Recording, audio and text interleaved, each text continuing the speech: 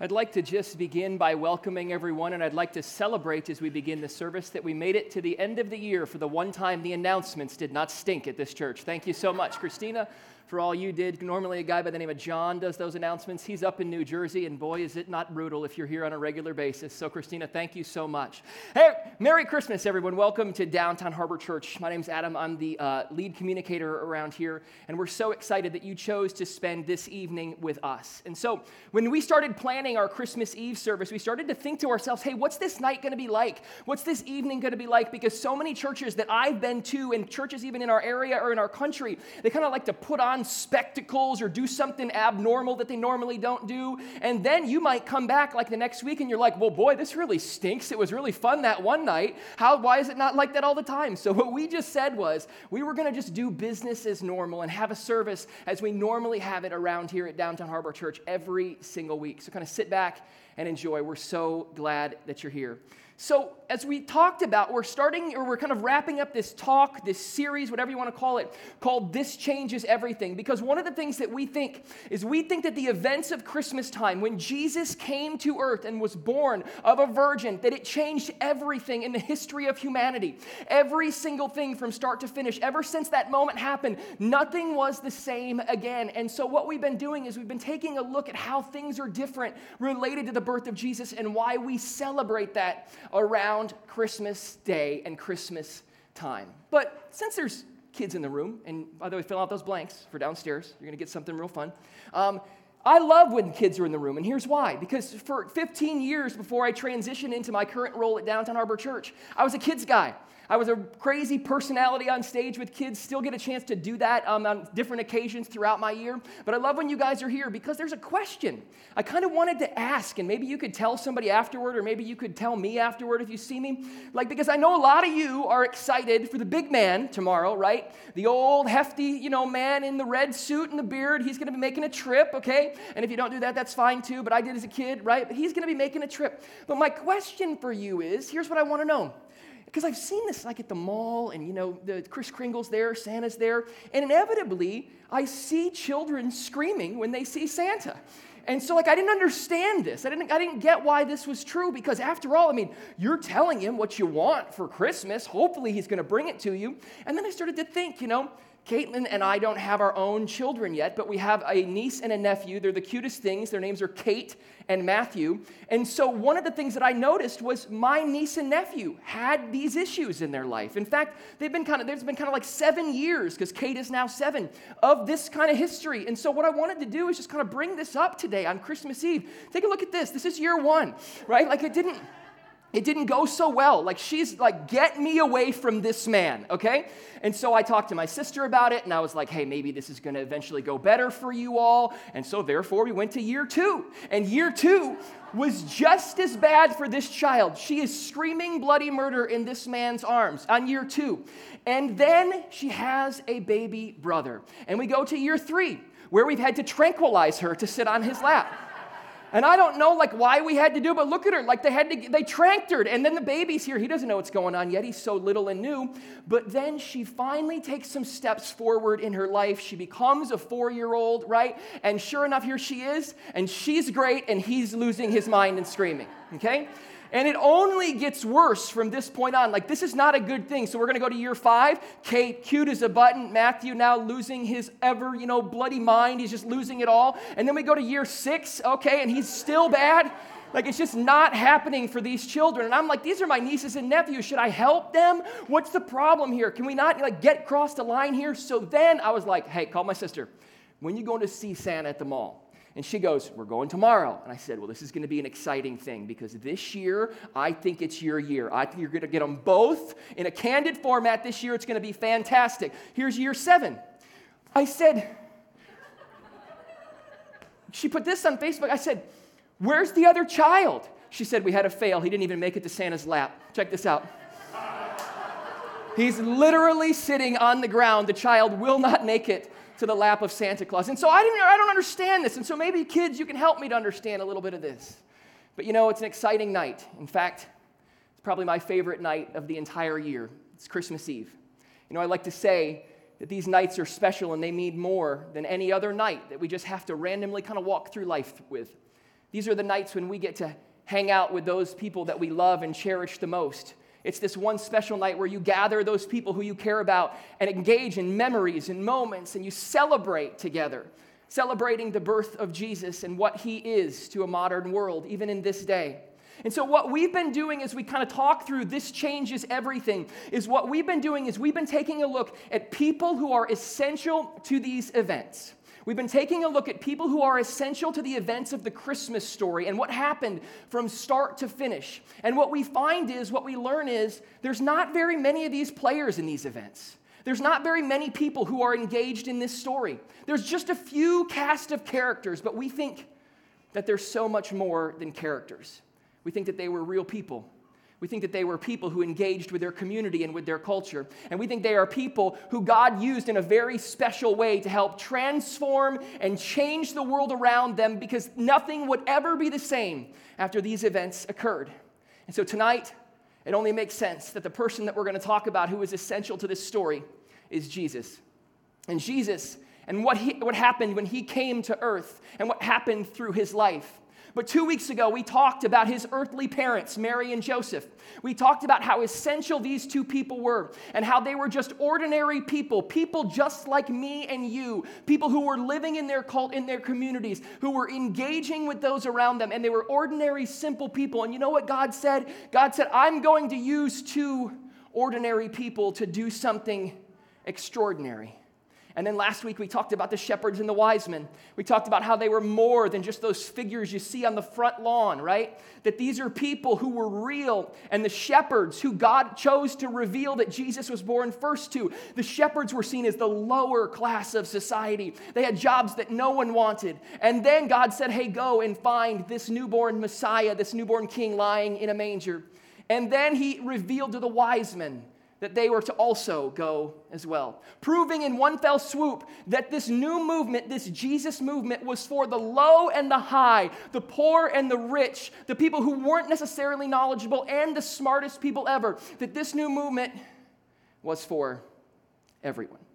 And so that takes us to tonight, where we look at Jesus, this Christmas Eve, where we kind of explore together what he did on this earth. Not only his birth, which we celebrate today, but what he did with his life, because nothing would ever be the same again. This changed everything. So you have a scripture and you want to open it, you can. We're going to be in the book of Luke first tonight. If not, you can do that on a mobile device if you want to, or as always, it will be on our screens right above us and on my screen here. It said Luke chapter 2, verses 1 and 2. At the time, the Roman Emperor Augustus decreed that a census should be taken throughout the Roman Empire. If you're young in the room and you may not know what a census just means that everyone had to be counted. They need to see how many people actually lived in these towns.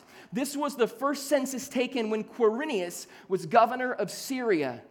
Just to give you some context for where these events took place and the events that I'm talking about. You've seen this word Syria all over our modern news in this day and age.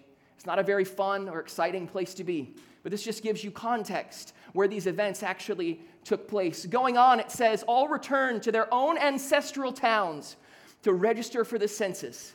And because Joseph was a descendant of King David, remember, it was prophesied that the Messiah would be of the lineage of King David. Jesus would be of the lineage of King David, was a descendant of King David. He had to go to Bethlehem in Judea, David's ancient home. It goes on. It says he traveled there from the village of Nazareth in Galilee. He took with him Mary, to whom he was engaged, who was now expecting a child. And while they were there, the time came for her baby to be born. She gave birth to her firstborn son. She wrapped him snugly in strips of cloth and laid him in a manger because there was no lodging available for them in the inn. Right?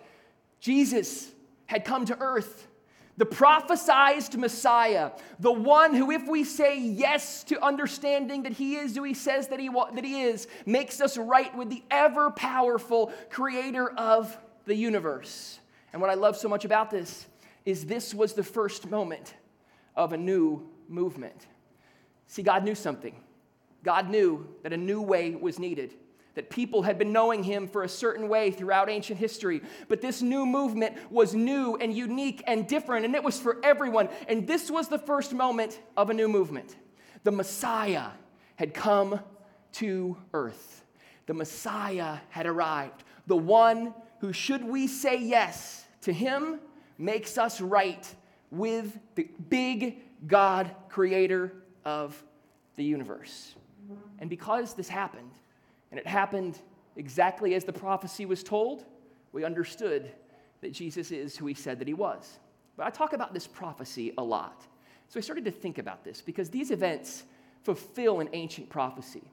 And I started to remember, you know what, we haven't really talked about what that prophecy said because it was all throughout the Old Testament in the scriptures. What was this prophecy that foretold of a coming Messiah? A prophecy that, don't miss this, a prophecy that would rescue humanity.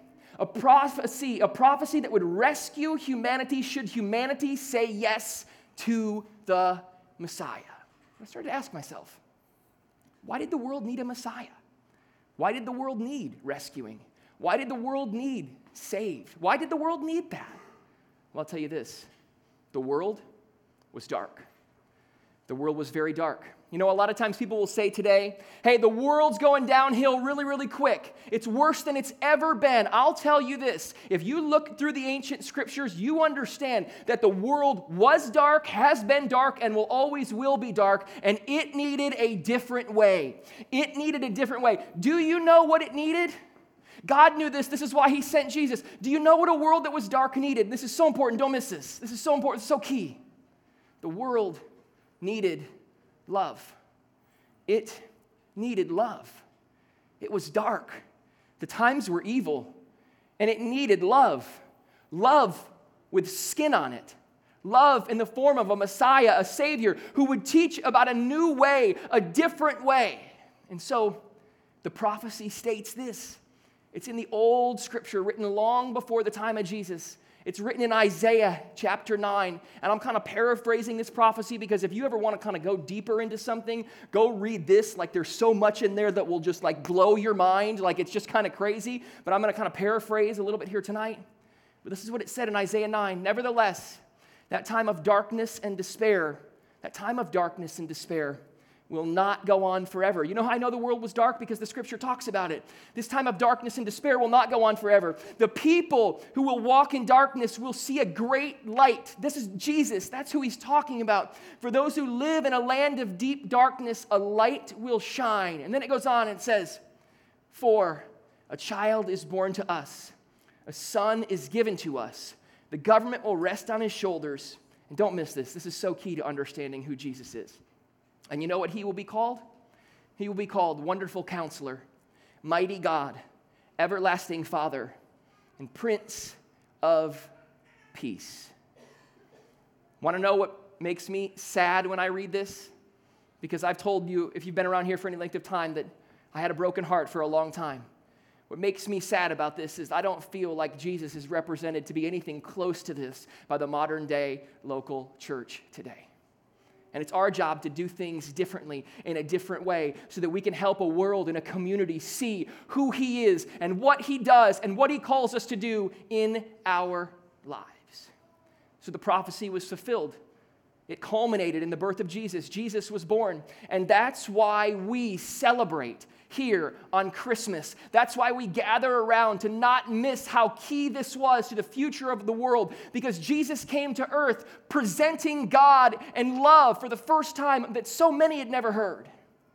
So then I started to ask myself another question, because I like to ask myself questions. I said, that's kind of funny, I guess, right? I mean, I got a chuckle or two. Why should we believe that he is the one? If we're going to think about this and we're going to go, okay, prophecy, Messiah, new way, new movement, why should we believe that he is the one? Well, I just challenge you this, and I'm going to present a couple of things right here as we kind of motor through these. If you're kind of new to engaging with the local church, and if you have kind of wanted to not be a part of church for a long time, I don't blame you because I hadn't either, right? Then we started this one, which has been, just the love of my life. It's been so fun to be a part of. But if you have not engaged with church or looked at the life of Jesus, you're missing out as to why we should believe that he is the one. Because his life was unbelievable. And when you look at his life, you know that he proved on this earth that he was who he said that he was and who he claimed to be. You want to know how I know that? Because all throughout history, these are recorded, documented events. These are not stories. These are real things that happened. He performed miracles. He performed miracles, and there's documented accounts of this. And his first miracle, probably my favorite one, he turned water into wine, right? And if you're like me, in about an hour, you're going to have one of those in your hand, right? Because you're just ready, excited, okay? Turn water into wine because he just goes, here's the deal. He goes, I want to prove that I am who I say that I am. And this miraculous thing happened at this wedding feast. He did this. This guy who claimed to be God, claimed to be the Messiah, he healed the sick. He cured the incurable. Things that people said would never, ever be cured, he cured them. He raised people from the dead. He raised individuals from the dead. This guy calmed storms. He did everything that these documented accounts say. He fed 5,000 people with very, very little food. And then he said, you know what? You can just take all these things at face value, or you cannot. But you want to know something? You want me to go and prove one final thing? And he said the craziest thing that anybody's ever heard. He goes, here's what I'm going to do. I'm going to die. In fact, they're going to kill me. But don't worry, I'm going to come back to life. And he died, and he rose again. And then we take a look at those miraculous historical events, and we go, now we see why the prophecy said that. Now we understand that he is the living Messiah, proving and fulfilling these prophecies. And that's why it's so important for us to understand the context about the life of Jesus, specifically as we gather with our closest friends and family and those we love to the most of our ability on Christmas. But so then I started to ask myself another question. I started to ask myself this very poignant, practical question related to Jesus, related to the Messiah, related to who he was. This is the question I asked. Why did God do this?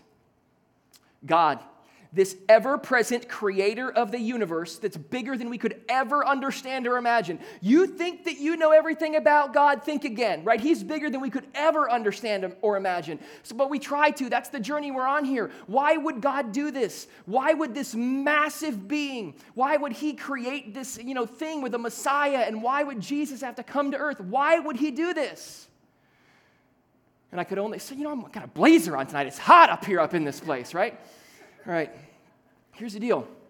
Why did God do this? I can only come up with one answer, and it's a powerful one.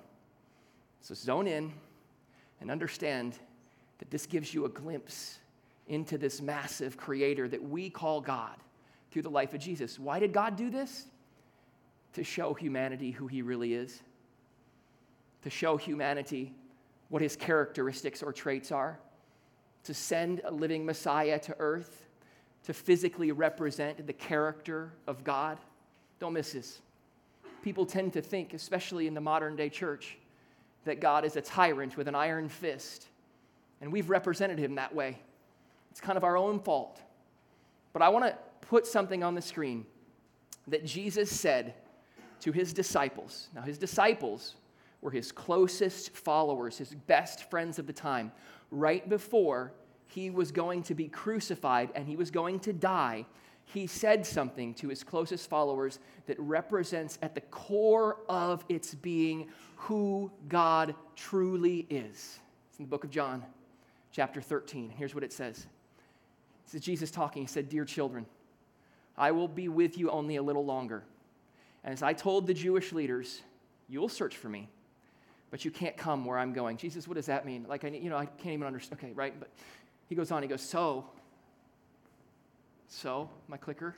There we go. "So now I'm giving you a new commandment. Love each other. Just as I have loved you, you should love each other." And then he says what, in my opinion, is one of the most powerful passages of Scripture that you will ever read, because this bottom lines it all based on who he is, who God is, and how we are to treat our community around us. And he says, "Your love for one another will prove to the world that you are my disciples." Your love for one another will prove to the world that you are my disciples. I have only put this scripture on the screen one time at Downtown Harbor Church since our inception. We've used some other variations about Jesus talking about loving your neighbor as yourself. But gang, this is everything. I'm talking to and looking at every single person in the room. When we understand that your love for one another will prove to the world that you are my disciples, that is everything. But if you really want my opinion, it's completely unfiltered. And I'm lumping Christianity into, a generality here. You can be upset about that. You don't have to. This is something that we have missed. We have missed this. We have gotten this completely wrong, and we have turned out from the local church time and time again judgmental bigots who only care about people agreeing directly with them. And Jesus said, your love for one another will prove to the world that you are my disciples. You want to know what I know about this and understand? This is what I know and understand based on these events. This is what I know. I believe that love saved humanity. The world was dark. The world was a broken place, and it still is. But should we say yes to Jesus, and should we understand this new movement rooted in love, should we understand we understand that at the core of everything we're doing, love saved humanity. And you know what another word that I can interchange with love is based on humanity? Jesus saved humanity. And so I'll just tell you this. If you're new around here, you haven't been in church in a while, and you're going, I don't really get or understand all this, that's okay, because we're on a journey together. We'd love to have you be a part of and engage with us at Downtown Harbor Church. But here's what I want you to know. When you say yes to Jesus, and it's just one simple, just saying yes, it doesn't necessarily have to be this long, massive prayer we sprinkle in. It doesn't matter, right? This is just Jesus, hey, I believe that you are who you say that you are. And then he gave us very clear instructions on what to do next. It was so clear that we can't miss it. He said, hey, now go love other people. That's how the world will know that you are followers of mine. That's how the world will know that you love and know me. You want to know something else? When he says love one another, he just doesn't say love people who are like you. He doesn't say love people who are just your race or you're in your church. We're missing the entire thing. He goes, hey, love one another. By that, people will know that you're my disciples. So if you've not ever said yes to Jesus in your life, I'm just telling you, I did years ago. It's time to get it done. And then it's time to pivot your life, and it's time to go love other people and engage with your community that's around you. Be a part of something like this at Downtown Harbor Church. If you're out of town and you're here today, find a great place locally that you can engage with, because this has the potential to not only change your life, but our communities as well. And that is at the core of what this is all about. God used Jesus to come to earth to save humanity. We just have to let him. And you know something? That's why we're celebrating today. And I don't know if you know the good folks at the Downtown Harbor Church, but these people like to celebrate, okay? Sometimes a little too much celebration, all right? But this is the truth.